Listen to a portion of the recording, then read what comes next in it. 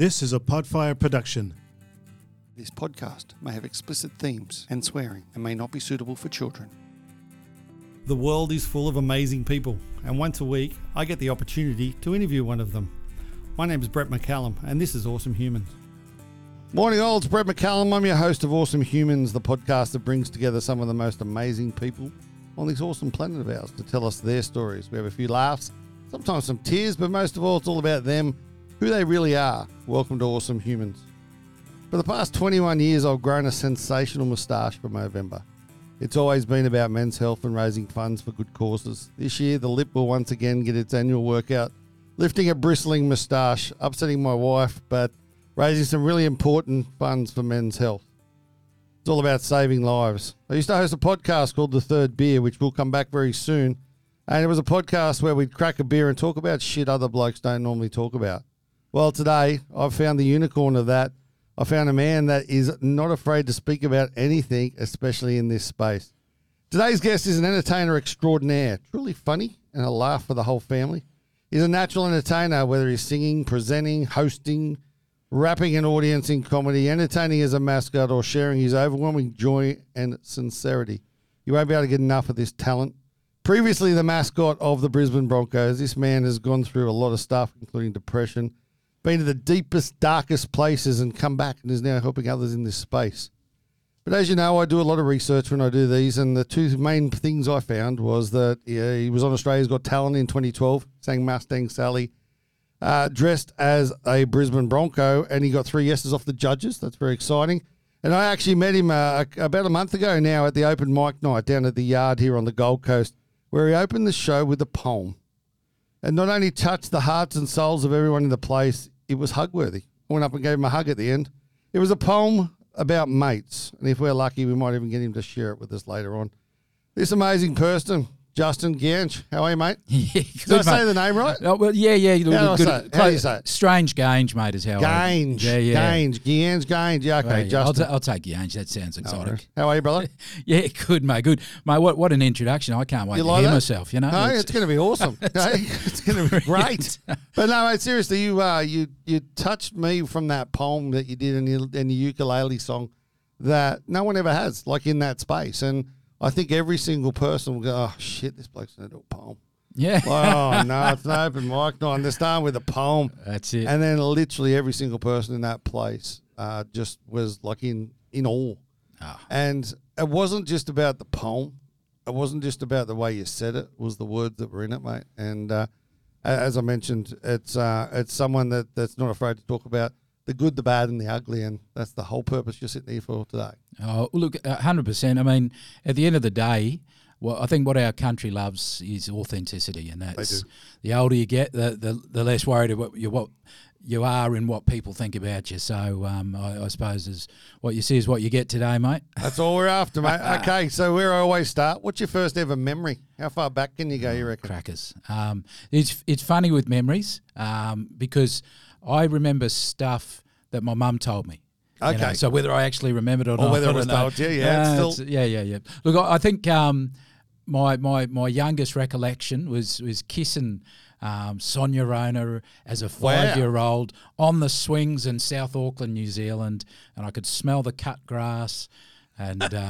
That's a real good memory. Yeah, good on you, Sonia. Mum wasn't there for that one, so I knew, okay, that must be my memory then. Yeah. And where's Sonia these days? No idea, mate. Probably Probably if she successful. remembers that as well.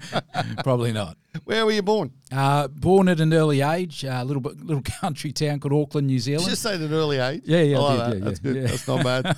That's not in Auckland, yeah? Yeah. Okay. Yeah. So grew up at Jaffa, which is just another friggin' Aucklander. Oh, you can swear here. Okay, there we go. No issue in the world. No issue in the world. Yeah. I'll tell you what, before we go any further, what's the best ever Justin Geange story? Oh. What's the one? We know when you're mates and you're sitting around, you're having a beer or you're having a Yep. chat. What's the best story? Oh, yeah. You know what? Never been asked that. That's what I'm here for. I don't know. I think for me, just I'm still here. I'm still here, mate. I've got. It's not a bad story. Yeah, not a bad story. And I mean, and this is the thing. The older I get, the more I say, I could sit in the deficit and tell you all the sob stories and stuff. The reality is, I'm still here. Yeah. And to me, that's the best story I got. Love that. Love that. So where'd you go to school? When started in Panmure in Auckland, Panmure Primary, went to AH102 College. And Do you then, remember the primary schools and stuff back then? Or yeah, absolutely. good memories? Yeah, great memories. What were you at school? Were you a good kid, bad kid? Were you like a jock, a nerd? No, I was the odd one. So, You were the odd one? Yeah. Like I remember my prep teacher. She was always like, she'd just laugh when my mum and dad came to teacher interviews. She'd, that kid, just I would do. I had no shame, no fear. So I'm not talking a naughty kid. Just one of those scallywags. You know, Got a gift, mate. Yeah. You like to call it a gift. My young bloke's got the gift as well. Yeah, He's awesome. you go to the school and they just sit there and they just laugh and you go, oh shit, what's he done? Seriously, you're one of those kids. Yeah, that's me. So going through school, were you? Did you know what you wanted to do? Like, did you have like, I'm going to be a policeman, or I'm going to be this, or I'm going to be that? Oh, look, I think at an early age, I just wanted to be an entertainer. Really? Started early? Yeah. Look, in my day, so that's how old I am, Elvis. Wow. So as a 5-year-old, so he passed away when I was 5, but I remember dancing on the kitchen room. 1974? Yeah, 1970, yes. 77, yeah. Was 77? Yeah, that's right. That's My bad. I was only 4. Oh, there we go. So you're quite young. I thought so. I look at. Yeah. So yeah, that's all I wanted to do. I actually wanted, from a very early age, I wanted to hit the Las Vegas. You know, I just wanted to sing on the strip. That's all I wanted to do. And so, did you have lessons, or was? Yeah.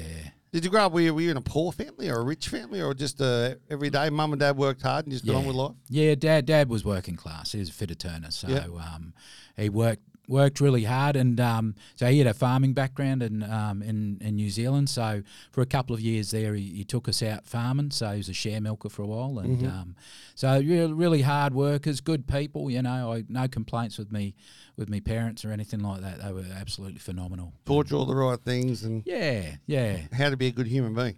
Yeah, look, and you know, they weren't perfect by any stretch, you know, but they gave it a fair crack. And I remember later on in life when I was playing up a bit with you know, with my mental health, with drinking and stuff like that. They went to groups like Tough Love and all that sort of stuff back in the 70s and 80s, and or a bit would have been the 80s, but and I loved it. Mum and Dad says, "Oh, son, you know, we couldn't do what they told you. You know, the Tough Love was saying if you come home drunk, you're gonna lock the doors and all this sort of stuff." And they said, "Oh, we couldn't do that. You know, we love you too much." So they're good people, really, really good people. And you know, and I guess growing up, I made a lot of interesting choices along the way. But So tell me about them. Yeah. I mean, so as a youngster or a sort of at teen years, when did you start making those decisions?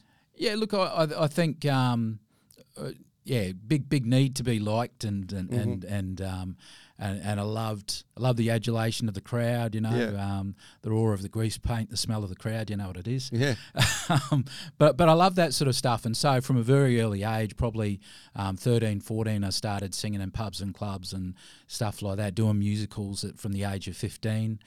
So a lot of that sort of stuff saw me get into, you know, the lifestyle that goes along with that. Well, you're in an environment where that's the lifestyle, isn't it? You know, you're a 14, 15-year-old drinking bourbon at the bar while you're, you know, waiting for your next set. You know, it's like, so that was, you know, back in the day where they didn't really card you or anything like that. You were just working there, you know. Just one of those things. Yeah. So you mentioned Tough Love and you mentioned those sort of things. Yep. Compared to now, it's changed a lot. Oh, 100%. Like, people actually, like, back then it was like, he's a dickhead, he's got pissed, just lock him out of the house. Yeah. Like, Yep. That's not good for your mental health, for starters. But the thing is that they didn't know any different.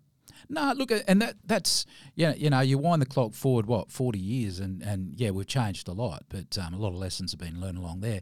But that's what they thought. That was the best way to look after me. I had many suicide attempts as a 14-year-old, 15-year-old, 16-year-old, and they had nowhere for you. No such thing as headspace, no such thing as you know, adolescent mental health. They just chucked you in with the geriatrics because that was the only available bed, you know. And so lots of those choices along the way, and a lot of that sort of stuff was from, you know, adolescence, from relationship breakdown, all those sort of things.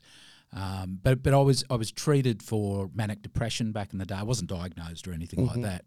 But it was a case of We don't know what to do with you. We're not going to diagnose you at the age of 16, 17, but we'll give you the same drugs as we would with that person. We'll give you the same therapies and stuff like that.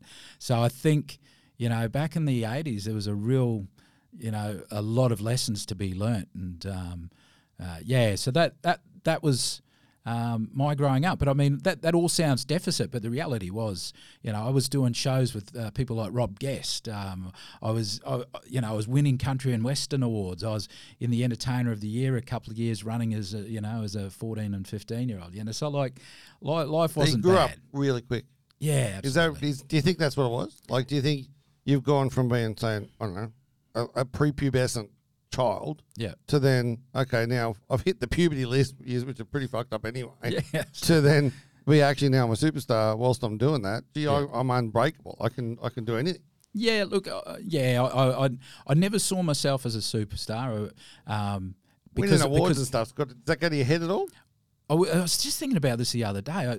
The first award I won, I talked to my best mate and said, I'm really worried because I know if I've won an award, I'm going to lose some friends, and I really needed people to like me. And so... Why do you think you'd lose friends?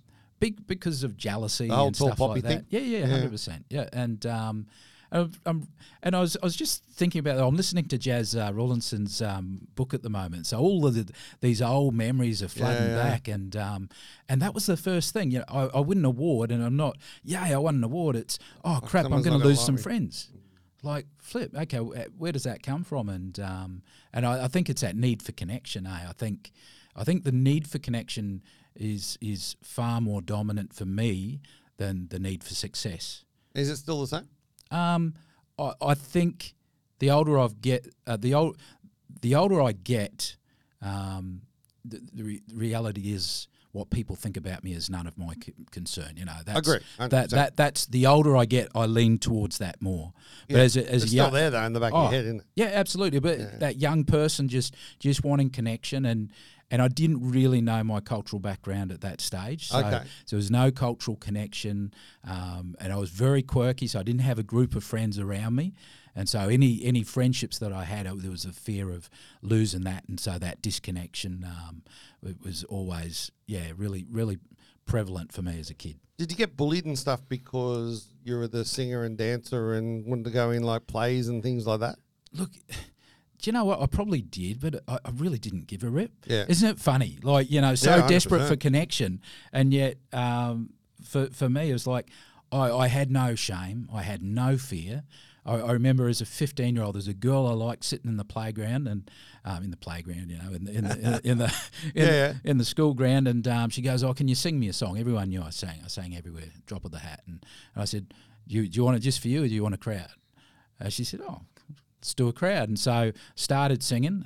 School of about 600 people, and in the space of about 15 minutes, the whole school was gathered around as I was singing this girl that I liked. And I'm thinking, that's probably not the smartest move if you're trying to hook up. Yeah, exactly. Let's keep this.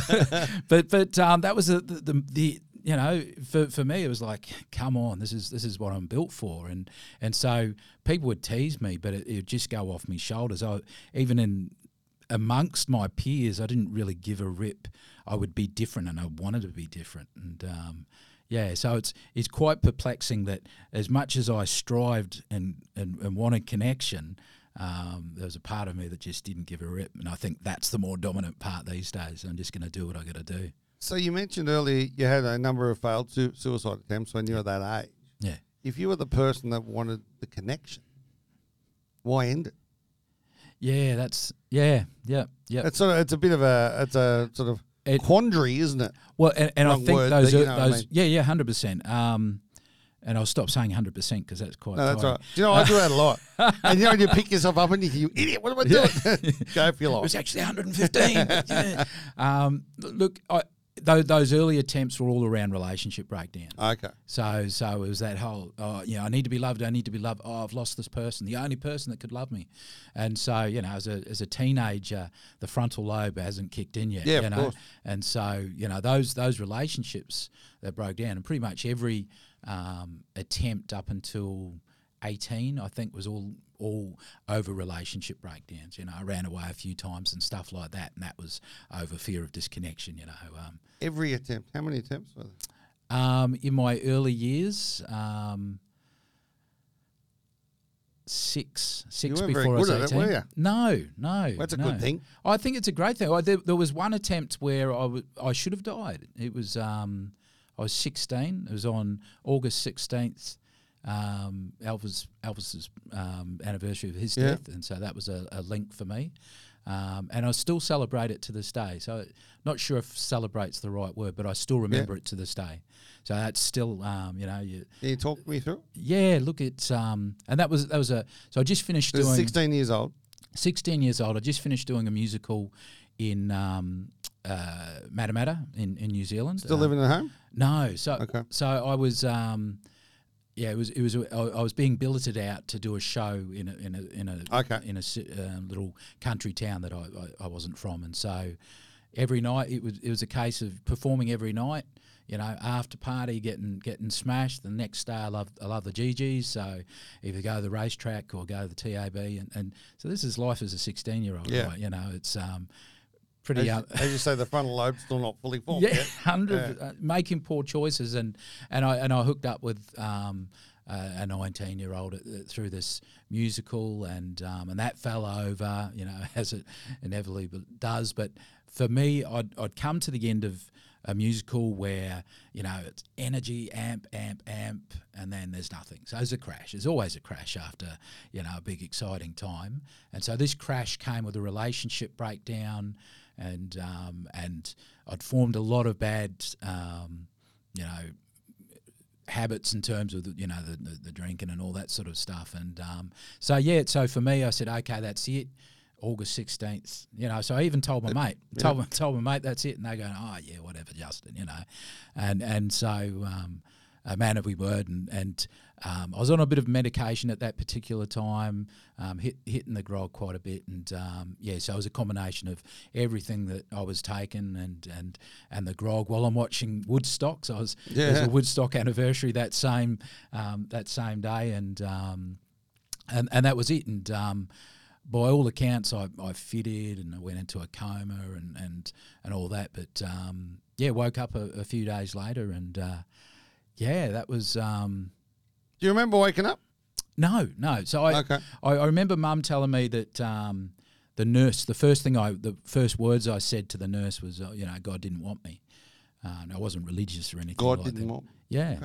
And so it was like you've been rejected by him as well. Yeah. That's got to get you down. Yeah. But that was the probably it wasn't the turning point. It was the next attempt that was the turning point for me. And so that was the start of the even deeper spiral. I didn't think I could get any lower. But so I went into a lot of psychotic episodes as a young from that point on. Mm-hmm. So I'd had my friends saying, we believe we're part of the Nostradamus prophecy of the four beings that are going to inherit the earth, and I took on the being of the eagle and all this sort of stuff, and then I went and created this sort of eagle-type religion. Sounds pretty whacked. No, I find it really intriguing because at this stage you're a 16, 17-year-old boy. That's what you believe, and that's reality, isn't it? That's Absolutely. what's going to happen. Yeah, and Mum and Dad were really happy because I was going to the library studying up on eagles and all that, and they thought, oh, wow. He's not going to the pub, he's going to the library, yeah. Absolutely. Happy days. Absolutely. But yeah, that took a nasty sort of deviation as my mum was really crook, and so I created in my mind that a self-sacrifice would actually give her the power to stay well. And so those were those delusions, and a lot of, I guess, what the doctors then started begin treating me with that manic depression. So manic depression in the old days, commonly known as bipolar, in modern day terminology. So during that time, you had another failed attempt, and is that when you realised Yes. That's not for me, or... So that failed attempt. I love sport, mate. I'm from New Zealand. It's been a tough old weekend. Been a tough week for you blokes. It's been a hard old weekend. But you know what? It's only sport. It is only sport. Yeah. But we take it to heart. And at that particular time, New Zealand were playing Australia in Wellington, the Basin Reserve. Hadley, paddles, as we all know. The famous test match where he just skittled the Australians like you wouldn't believe. And so my mission was to go to Wellington, to sit through one full day of test match cricket, and then go and off myself in the hotel that I booked as a 16-year-old. So I was still 16 at that stage, and I had all this background of my Eagle religion that I'd created, and I had a great day at the cricket, and it was brilliant. Had some drugs and drink back at the hotel room, and got smashed, and shaved a big circle in me head. Yeah. My intent was to get a tattoo of an eagle on the middle of me head. Glad you didn't. Well, yeah, because just saying. Yeah. So all I had on me was a Texter, mate. So really? You drew one. I drew an eagle on the. My mum's a hairdresser, so when they went to the hotel room, she was flipping, hair everywhere. You know, it was a bit of a mess. But do you believe then that if you sacrificed yourself, your mum would get better? Yeah. It's amazing, isn't it? Yeah. Isn't it amazing how the mind works? Absolutely, and how. And you would have 100% believed it. Yeah, I did. There is no question about that. Absolutely, I did, and I don't talk about method, but I did what I had to do, and then for some reason I threw everything up, and I realised I failed, and so from that point I gave Mum and Dad a call and said, "Oh look, this is where I am. I'm in a bad place," and they got the one of the maitre d's come up to the room, and they took me off to hospital. And I remember this clear as day.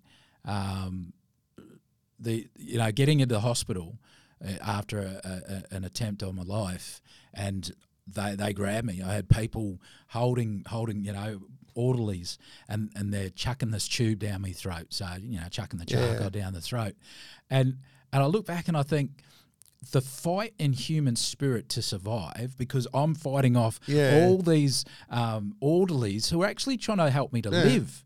And here, bizarre, isn't it? It's just, and I'm thinking, this pipe down my throat, I'm not going to be able to breathe. Well, just 2 hours earlier, you didn't want to breathe. And so it's funny how powerful the human mind is. Mate.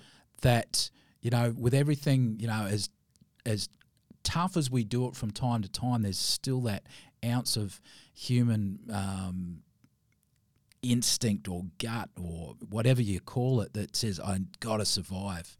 I need to survive. Isn't it funny? Then you do, and you do, and that's why doing what I do today in terms of suicide prevention, I know that if I can support or keep someone safe while they go through that pointy bit, get through that tough stuff, because I know that there will be a better day. And the thing is, you've been through it. Yeah.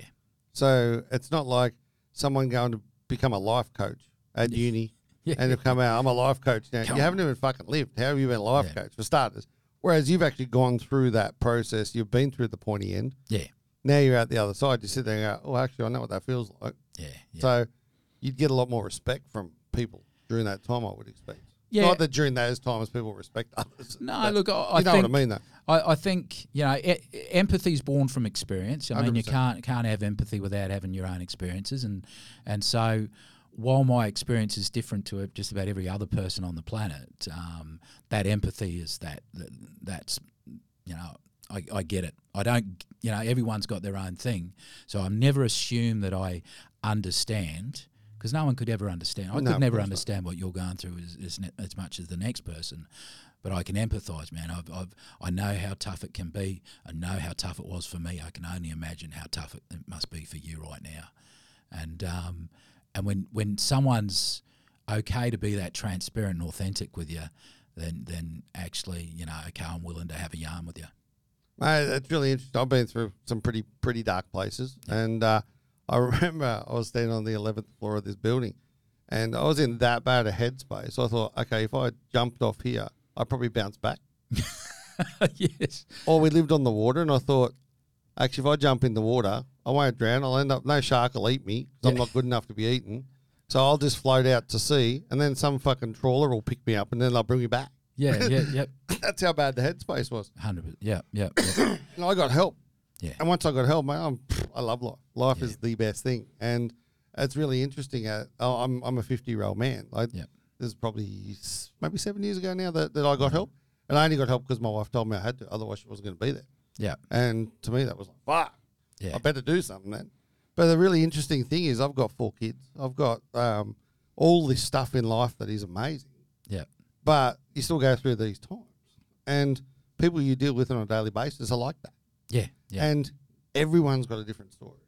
Yep. The fact that you've hit the pointy end at 17, people don't see that for years and years and years. And then you actually then think, oh, fuck, I'm going to do something about this now. Yeah. So how does an entertainer become a plumber? Yeah, look, I Is that around that time you sort of thought, I better do something else, or? Yeah, so that at that Wellington moment, the doctors said, we're not releasing you. My mum and dad came down. They wrestled with the doctors, and they said, no, he needs to be admitted without my consent. So what do they call that? Yeah, I know what you mean. Yeah. So they said, we won't release him. Committed. Yeah, committed. So for the first time, they committed me to a psychiatric facility in Taranaki. Not Taranaki, sorry. You're wearing That's my shirt. Yeah. Giddy up, Taranaki. Go the Bulls. So it was a place called Tokanui. So it was near where the Split Ends grew up. Oh, wow. Yeah. So Tawamutu, there we go. So I was there I attended on my 17th birthday. So the first day I was in a psychiatric institution. So it wasn't, as I said, wasn't Headspace, wasn't anything like that. It was a pretty ordinary place. So medicating you there? Yeah, so it was a case of group therapy. My grandmother had schizophrenia, and so it was a really high-level institution. It wasn't a really nice one. It was one of those ones that actually got closed down. I think they've got a prison there now, but so it was very similar back then. Yeah, absolutely. And back when shock therapy wasn't what shock therapy is today. Yeah. It's pretty ordinary. But so, I spent 3 months in that institution, and a cousin of mine who was touring with a Christian rock group, the Newsboys, sent me a letter. Said, hey, mate, just thinking of you and all that. And no one had ever reached out, someone who's desperate for connection. Yeah. Lost all my friends through that moment. And but, I got to the end of my 3 months and I went out. And then he sent me another letter and he says, hey, we've got a band in Brisbane. Would you be keen to come over and, have a bit of a sing with us? And, so I said, you know what, hasn't worked out so well for me here in New Zealand, and so landed up here, and the band he was in was actually supporting Tina Arena and Peter Andre up and down the Sunshine Coast and the Gold Coast. Yeah. So back in the early 90s when Peter Andre had abs and Tina Arena was dating Derek Rucker. There you go. So that was, and so I've come over there and look at I didn't go straight into the band. It took me a while before I got me things, but I certainly went to a lot of their shows, it was pretty cool. I didn't realise, just how big these people were back then, but it was just a bit of fun, Sunshine Coast and Gold Coast. And then you've stayed here since? So stayed here since. The music thing never worked out for me over here, and so my uncle was a builder, and all my mates' parents were bricklayers, concreters, and all that sort of stuff. So better get a trade, get some coin in the pocket, and guarantee it, and so in 1990 I pretty much was first doing the tradie stuff, and I loved it so much that ended up getting an apprenticeship 1994. So it's awesome. So you then get your ticket. You become a qualified plumber. Yeah. I wanted to be a sparky, but my dad said to get a trade first. Yeah, okay. So that's harsh, isn't it? Just lost about three of your audience. All my audience. All 3 of them are gone. They're all electricians as well. But yeah, so you got your trade now, Yeah. and are you still single at this time? You're starting to talk to the ladies again? No, so yeah, met a lady doing musicals and stuff like that, just like church musicals and stuff. Yeah. Met my wife at well, you met her the other I night. did, the lovely lady. Yep. So I met her. She was a dancer. Okay. And we're doing musicals, and I'd be singing, and she'd be dancing, and she'd always meet me. And then one thing after another, and yeah, 1994 we got married as well. So it was a big So do year. you remember that? Did you get down on one knee and all that sort of stuff, or how'd that go? Mate, I stuffed that up as well, mate. Did ya? I wanted to go. You have it all planned in your I head? did, Oh, yeah. It was awesome. Two Less Lonely People in the World, that Air Supply classic. That was our song, and I said I'm going to take it down to Bayside, Nice. Raby Bay, but I got lost, and the Reffidex, I couldn't work the Reffidex out, and so I ended up at the mud flaps somewhere, and and I asked her there on the mud flaps in Redland Bay, yeah. And she said yes, obviously. She said, yeah. 29 years later, she's still scratching her head. But anyway. Oh, mate, yeah, I'm the same, and I just tell my wife how lucky she is every day. I know. She rolls her eyes and moves on with the day. So it just seems to work. Yeah. We got one of those signs up in our marriage. One person's always right and the other one's the husband. Yeah, I like that too. So you're now happily married, and we're in 1994, and then are we still thinking like, actually, I'm a bit funny, or I could still sing, or I could... have you still got the itch? Oh, look, yeah, look, I loved, I was still singing off and on and stuff. I'd do, lots of little cameos here and there, Christmas musicals, things like that. And I think at that stage, I just started mascoting for the Broncos. So... How'd that happen? Yeah, nepotism, it wasn't no talent there, mate. But my mate, they're all concreters. Yeah. And one of their wives said, "Oh, look, I work for ANZ. They've got two mascots, Victor Visa and Access Annie.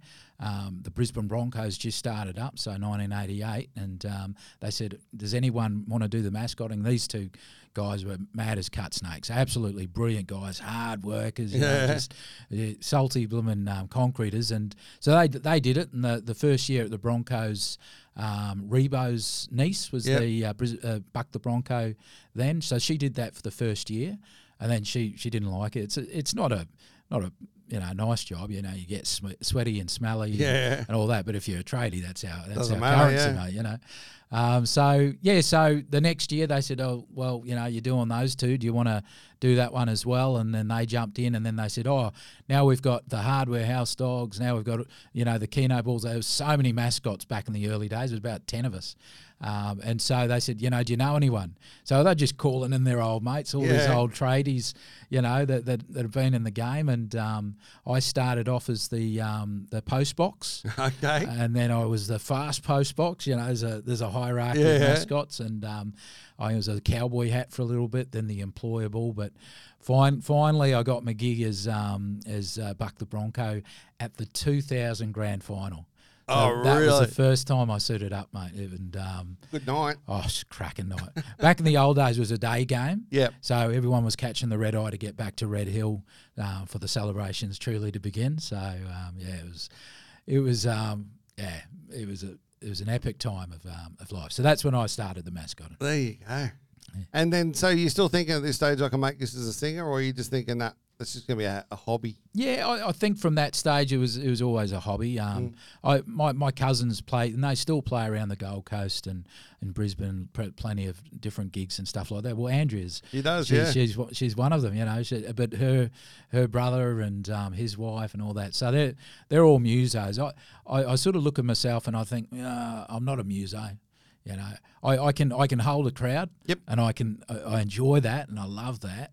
That's the connection thing. Yeah, absolutely. And but I knew that there's so many better singers and musicians and all that sort of stuff. And so I did it because I enjoyed it. Yep. So not because I wanted to chase any sort of star. And even the Australia's Got Talent thing, I knew the angle that I had as a mascot would help. And plus get you me on sing. Yeah. What a great song. Yeah. Look, how far did you get through with that? Yeah, got through the semis. So, you did? Yeah. So, so that was cool. And then then I got into a penguin suit, you know, the tux, and did me Impossible Dream song and all that sort of stuff. And not really what they're looking for, but yeah, Just stayed as a mascot. should have stayed as a mascot. And they had the big argument. Oh, you should have come on just with your vocals and all that. You didn't need a gimmick. Yeah, I did. Yeah, to get through it, sort of gives them that. Yeah, Because they must listen to so many in a day. Look, all this stuff's about putting on a show. Yeah.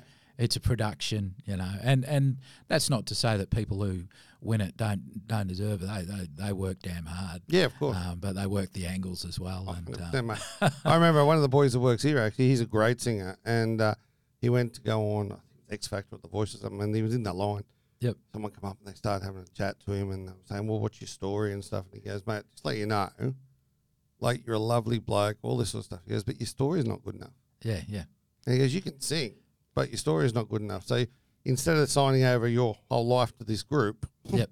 then you're better off going and do stuff yourself. Yeah. And it was just really interesting that it's reality telly, isn't it? Look, and It's a show. It is a show, and I got really burnt. So I had suicide attempts into my 40s because Because of that? Well, I'm not going to say it was because of that. I think there's contributing factors, you know, and I don't think it was all my mental illness or anything like that. I think lots of circumstances that led up to that with job security and all those sort of things just combined that particular stuff that particular time. But I've learnt that these are shows, and if you don't, you know, I've been on Holy Moly since, and you know, I think I made the top 200 of The Voice in 2019. So I do it now, not hoping to win, because I know that'll never happen. I do it as a vehicle. So you know, hey, this is now a vehicle to actually be able to talk about something that I am passionate about, and so I don't use it so much to become someone, because I'm pretty content these days with who I am. I do it to maybe create exposure. So Holy Moly was during COVID, and all I wanted to do was bring some smiles on dials. People doing it tough. What's it all about? And so I went there specifically with the concept that I'm going to have so much fun here, and hopefully that's going to put a smile on someone's face. And that's so that was my MO, and that's probably more my MO these days. So you got married in 94, and we're now in 2023. Yep. During that time, you mentioned you've had a few more attempts. Mm.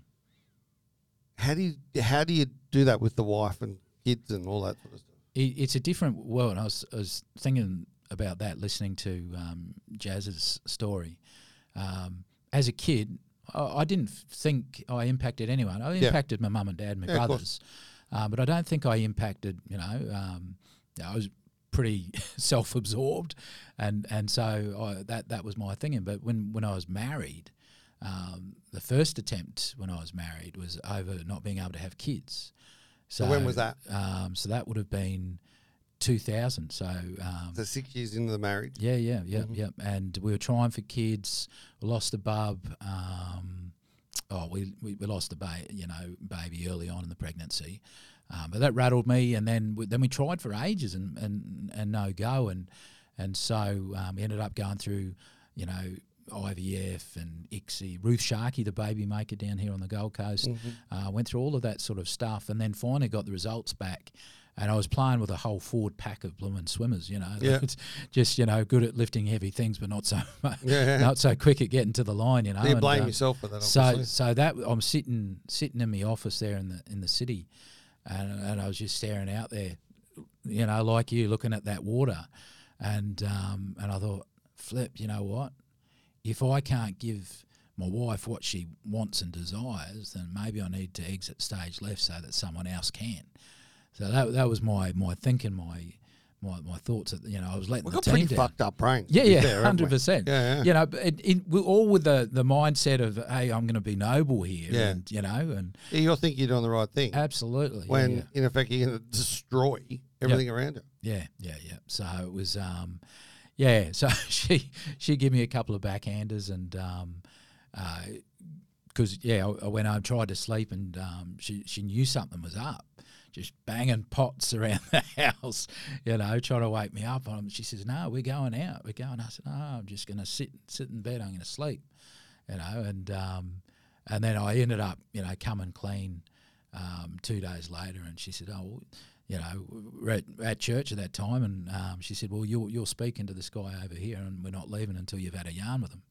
And so, that got me back on, back on track in terms of seeking someone to help me through what I was going through, and that was the when I started going to see psychiatrists and stuff like that, and got some skills through that.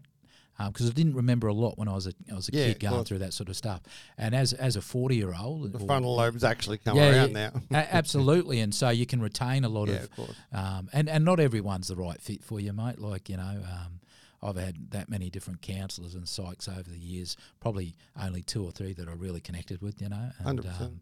So for me that was that attempt. It was like it was skewed logic. I talked to a lot of people going, what you're doing, selfish and all that sort of stuff. At that time, I honestly thought I was doing the most noble thing that I could do. Yeah, you're trying to help your missus. Yeah, 100%. Trying to help the family. Yeah. And so, obviously, that's going to be tough on your marriage. Yeah. That adds to the pressure as well. Yeah.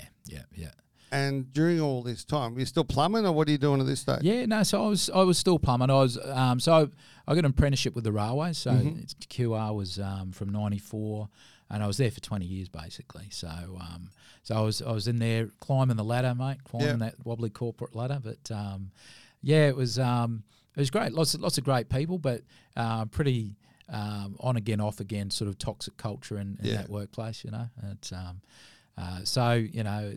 it's like any workplace, mate. There's always going to be something, and there's always good, bad, and ugly. Yeah. And I said it to a mate. I said, the best thing about the railways is our culture.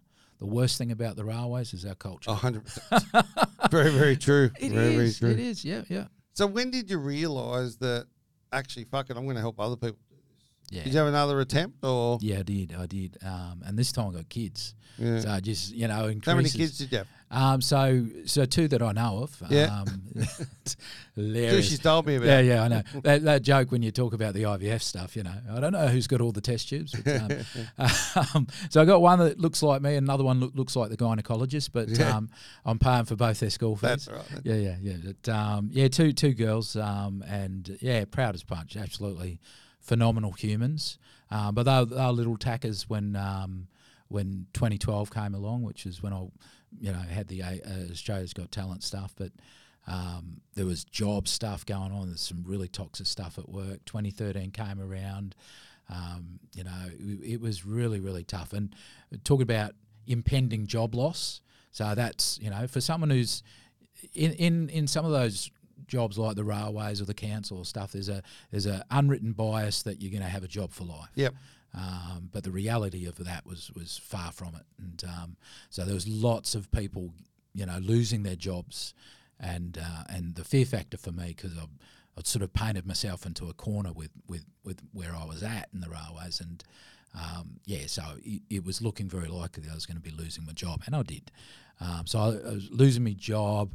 I was feeling robbed from the Australia's Got Talent thing. I lost my nan, and I was broken. In 2012, I got diagnosed. I had a bit of a breakdown at work, and I got diagnosed in the Logan Psych Unit with bipolar type 2. So I had a new diagnosis of mental illness. I had medication that was still working out, loss of a job, loss of someone I cared about. It's just layer upon layer upon layer upon layer. And I've got a young family. How the heck am I going to support them without a job? And your mentality at that stage is, hey, this is a job for life, and there's a right way, a wrong way, and a railway. And so the perception of railway workers wasn't real flash back then. So how am I ever going to get a job was my thinking. And so so that pretty much led me to my final attempt. I'm still here today. Failed that one too.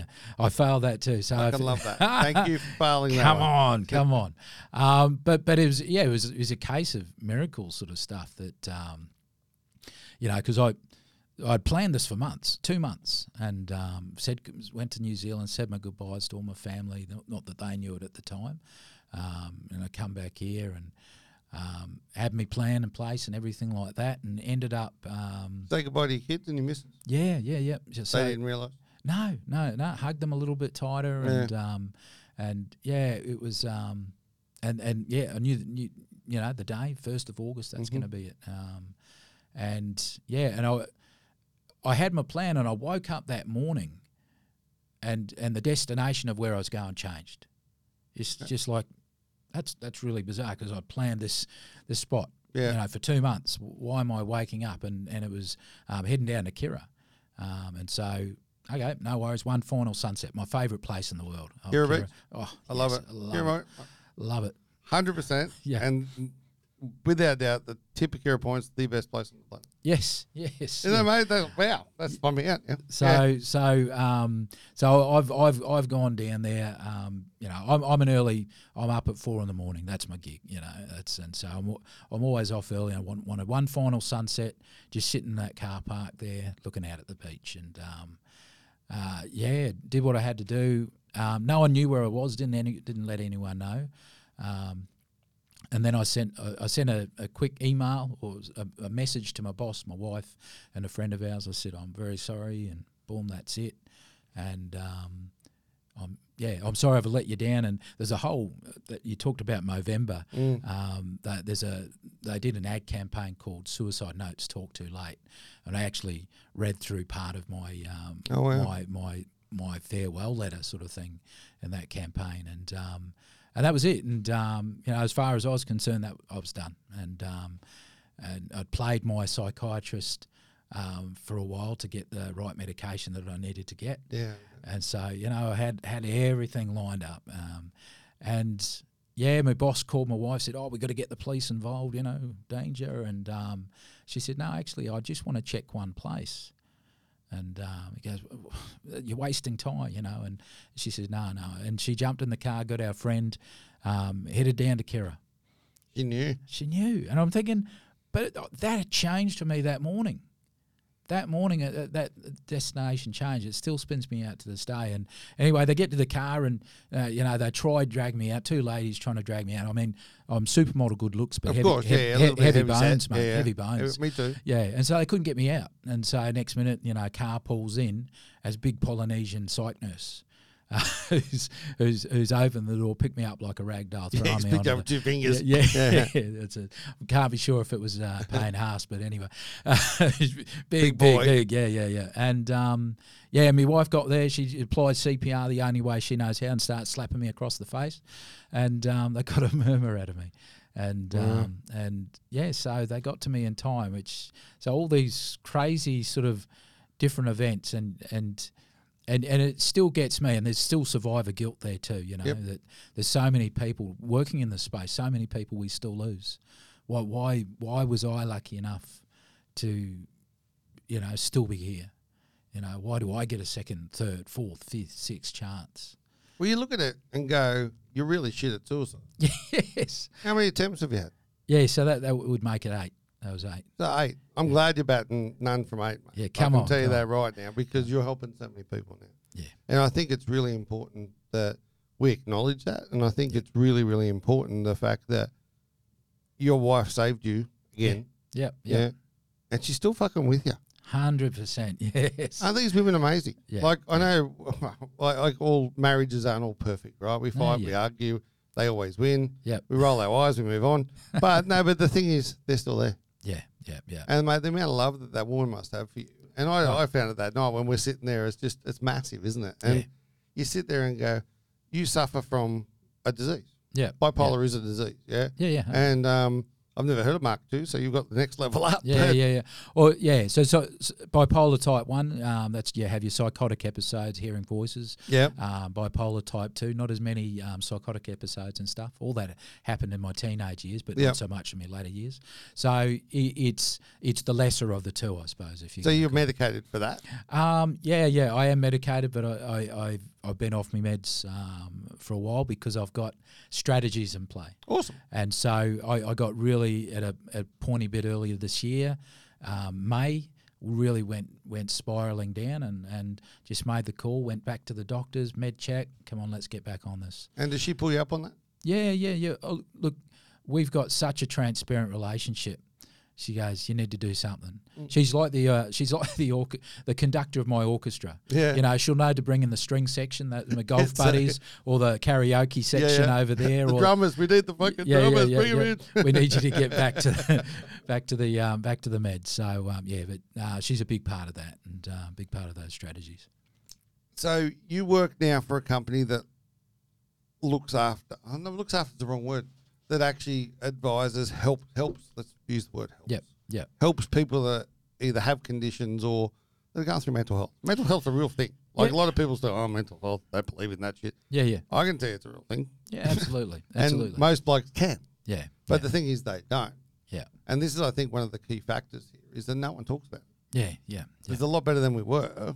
More people do now. Yeah. But it's guys like you, and it's companies and people that are actually getting behind this now. Like, as I said, mate, I've been doing Movember for 21 years. Come on. First year ever it happened. Yep. And I think I raised $60. Yeah, you think, yeah. I've probably raised, I don't know, 20 grand or something now in total. I don't do it to raise big money. No.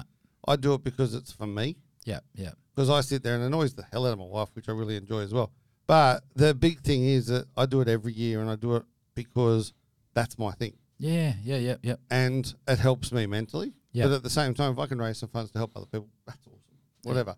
But the big thing for me is I do it for me. And I learned years ago now that if you put yourself first, everything else falls into place. Yeah. Come on. Your marriage, relationship, all that sort of stuff falls into place. What a lot of guys don't understand. So there was a company I invested in last year called Neuro Nirvana, and this guy's whole mission was to stop people killing themselves on mine sites. Yeah. And his philosophy was that everything's so negative on mine sites. You can't do this, you can't do that, you can't do this, you can't do that. Yep. You then go home after you fly in, fly out and say, you can't do that, beat up their missus, all that sort of shit, right? Yeah. Whereas if you turn that around and actually say, actually, if you do this, you'll survive. Yep. Actually, you do this will be good. Like, so you physically turn all that around. And I know he's still singing and doing that stuff, and he's doing an amazing job. The big thing with it is that he's actually having a crack. Yeah. And I think that was one of the things I got when we first met is you have a crack, you do this on a daily basis. Yeah. How does your brain work when all this negativity gets thrown at you? Yeah, look, and I think you're right. You know, we're so conditioned to the deficit. Mm-hmm. You just have to turn the news on to see the only thing that, deficit. What about all those good people out there, like the Nirvana do? Yeah. You know, what about all those people making a difference? Oh, we'll have a, one little 1 minute section If right at they the do. end. Yeah, absolutely. But we all know about Logan and Gold Coast and the deficit going on there. So I think for me is that mentality. I got to do some poems, from my lived experience poems down in Parliament House. And I said, man, I could sit here and I can tell you the deficit till the cows come home. But the reality is I'm living in surplus. I'm still here, Living in surplus. Absolutely. We and we all love a good surplus in Canberra, don't we? But I think we love a good surplus everywhere. And when I talk with people who are in crisis, and that's what we do for work, we just turn up and look, not everyone that's in crisis has a mental illness. Of course. And not everyone with a mental illness is suicidal. You just have a bad day. Yeah, absolutely. And sometimes circumstances just line up and bite you fair in the bum. And so understanding that, hey, we're about supporting you through this tough stuff right now to get you back to your surplus. And we see that. And one thing we do well in construction and mining and energy and all those sort of things is we turn up for our mate. Yeah. Our mate's got a broken leg. Yeah, mate, we'll give you a lift. Come on, I can see you struggling with that load. I'll carry a box, or I'll bring you a trolley, or I'll open a door. That's the strength base of our industry, is that we help a mate out. Mates help a mates. So our mission is not so much, hey, put your hand up if you're struggling, because for a lot of people that's a tough thing to do. Without doubt. But I'll accept some help from a mate. So it's that help offering, not help seeking. We don't come here and say, you got to seek help if you're doing it tough. No, we say, actually, if you notice your mate's struggling, call them out on what you notice. Listen to them. Get them to help. You're not, don't listen to respond, listen to understand. Because a lot of the time, for myself, I've tried to think of a million solutions to the problems that I've got going on up there. So for you to tell me of what that solution might be, you're disrespecting my thought process. Yeah, without doubt. And so we listen to understand, and then we say, mate, I'm just a dodgy old plumber from Logan. How about I hook you up with someone that might be able to keep you safe right now, get you through that pointy bit, and so that and we're going to support you through that, and then we'll get you to the other side. The amount of people on this planet, mate, that are through to the other side, that have survived attempts, that because a mate helped them out, or because of this, mate, the opportunity is right here, right now. Someone listening to this right now might be going, you know what, hearing that gives me hope that maybe I can hang around, maybe I should seek some help. So that's the power of being here right now, because, you can say you could be in the worst place in the world, but the reality is you're still here. There's still an option or a moment for hope. And I think that's the key there, is that you are still here and you are someone or something that matters. Everyone matters. Whether it's good, bad, ugly, who cares? It matters. And mate, if I can do a podcast and one person listens to it and actually thinks something about it, it's like, done my job. Absolutely. Like, I do this because I love it. I enjoy it. This isn't for me, not for you. Yeah. I really enjoy doing this because it's for my mental health. Yeah, it helps me talk to people and hear stories and tell stories and all that sort of stuff. Yeah. And one of the things you said a minute ago, which is one of the reasons why this happened, was you called it a life poem. Yeah. Where'd that come from? How does that work? Oh, look, I was I was doing a podcast, and I was doing it with Trademark. So old Ed and Dan, and they'd just been from the Gympie Muster, come back from the Gympie Muster, and they were all frothing over the bush poetry that they heard, and so they had their own interpretation and threw a poem out there. I thought, okay, challenge accepted, yeah. And I wrote a poem called Why. So the very first poem I wrote was called Why I Do What I Do, and at that stage I was growing a big bushy beard and stuff like that for men's health, growing hair because of care, and so that's where it began, and then something really curious happened. I started writing all these poems, and all these thoughts had been flying around for years, in the old melon. I actually had to throw them to my frontal lobe to create some logic and write them down on a piece of paper, and it was really cathartic for me. So just as much as this podcast is cathartic for you, sure. That's what writing poetry has been like for me. A lot of poems people won't hear, they won't see the light of day, but that isn't what poetry is about.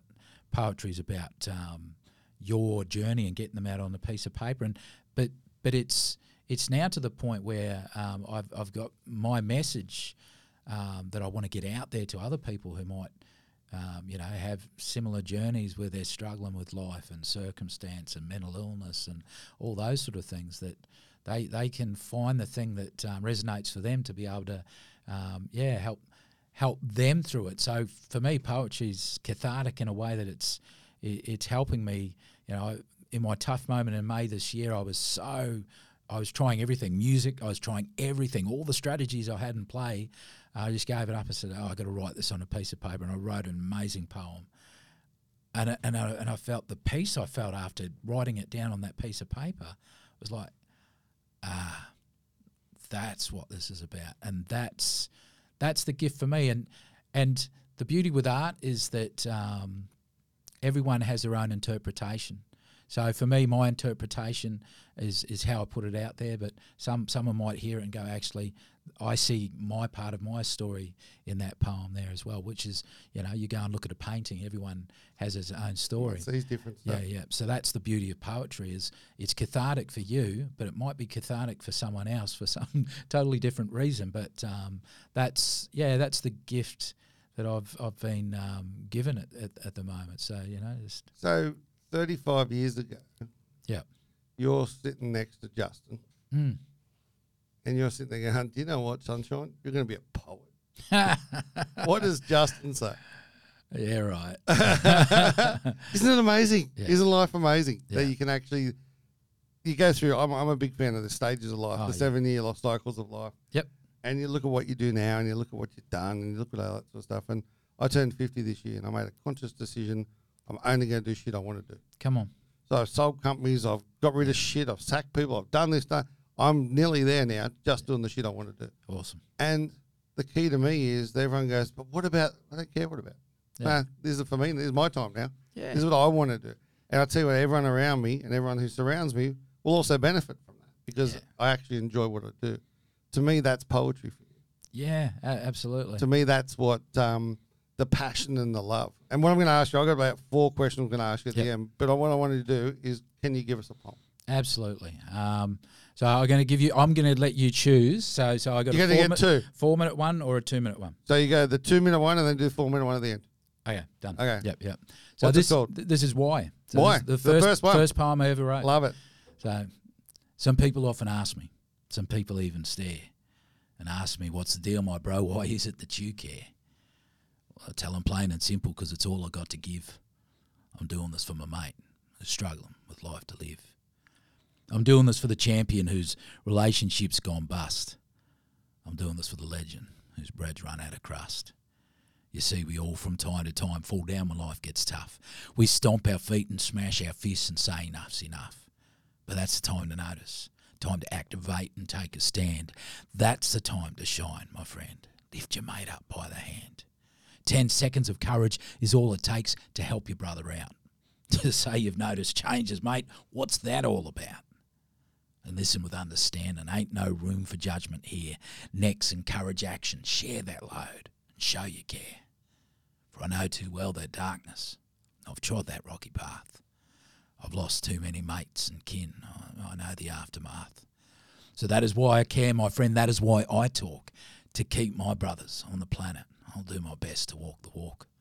I don't have a lot to offer, no real smarts to make a mark, but I got 2 flaming floppy ears and 1 large marshmallow heart.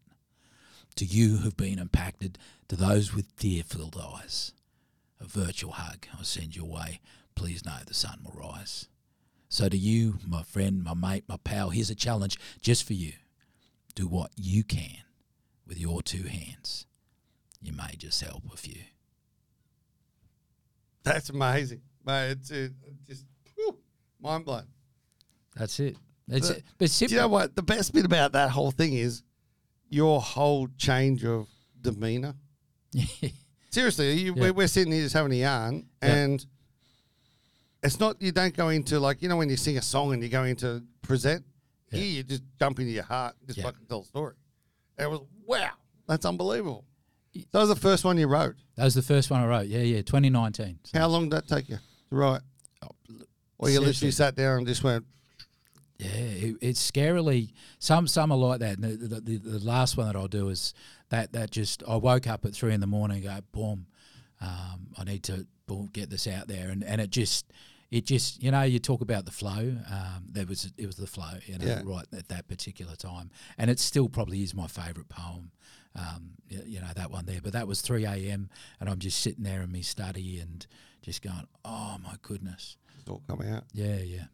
From the heart, my friend, from the heart. Okay, some questions I always ask. Greatest achievement in life? Being a husband and a dad.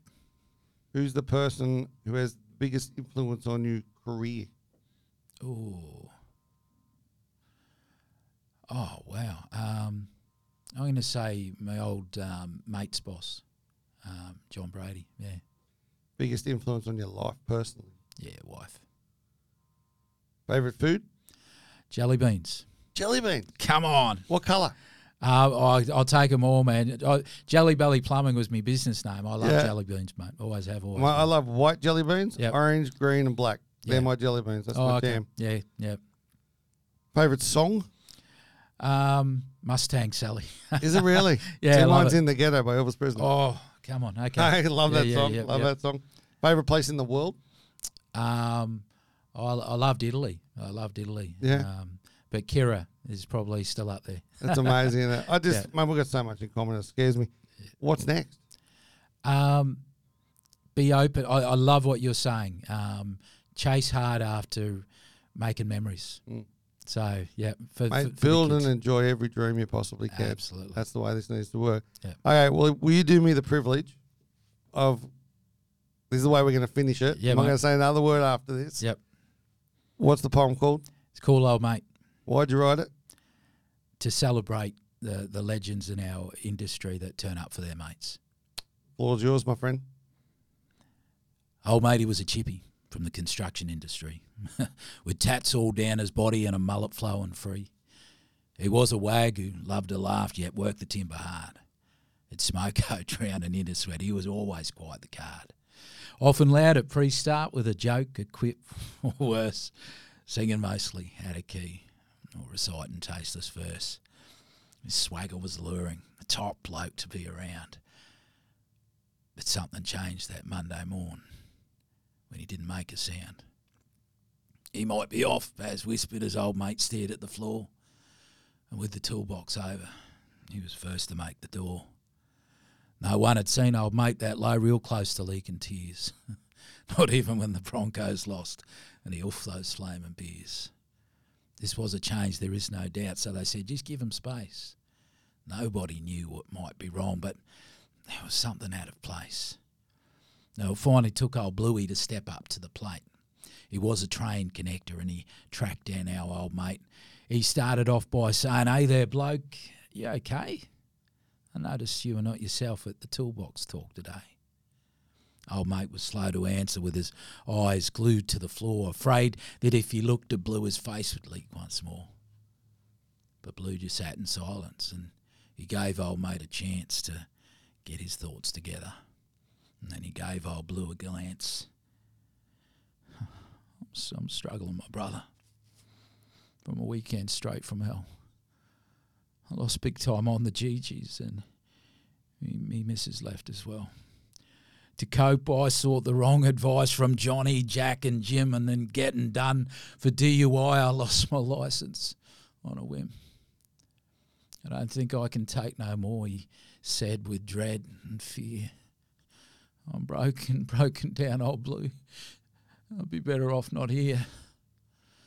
And Blue stepped in so genuine and said, oh, mate, that's tough. It sounds to me like you may be thinking that you finally had enough. Old mate said, yeah, you got it right. I can't do this anymore. And Blue said, well, I'm listening now. So tell me, what's the score? And just like a busted water pipe, his thoughts began to spew. Old Blue just sat and listened, as that's the best thing he could do. He nodded and affirmed old mate, not trying to fix a thing, and when he stopped for half a breath, no advice did Bluey bring, except to say that must be tough, and because I play with wood, how about we call someone to help you get to good? With that, old Blue picked up the phone and together they made a call to 1300 MIC, where a legend caught the ball. They linked old mate to counselling, then followed up each week, and slowly he built wellness up. And again he found his peak. Once more old mate brought energy into every room he'd walk, but louder than his banter now was his need to talk the talk. He'd say that it ain't weak to speak when circumstances bite, and with mates around like Bluey, we don't have to lose this fight. And when you really break it down, we do this every day. We turn up for each other and all we do and what we say. Today, old mate's a shining light because he gets what it's about. And with the gift of his experience, he now helps other tradies out. So let's celebrate these champions just like Blue, old mate and more, who take the time to notice when their mates are feeling poor. They're the legends of an industry, volunteers who break the mould. Mostly hivers on the outside, but their hearts are made of gold. As far as I'm concerned, you're an awesome human. Thanks, Justin. Cheers, bro. If anything you heard or anything at all, you need some help, call Lifeline 131114.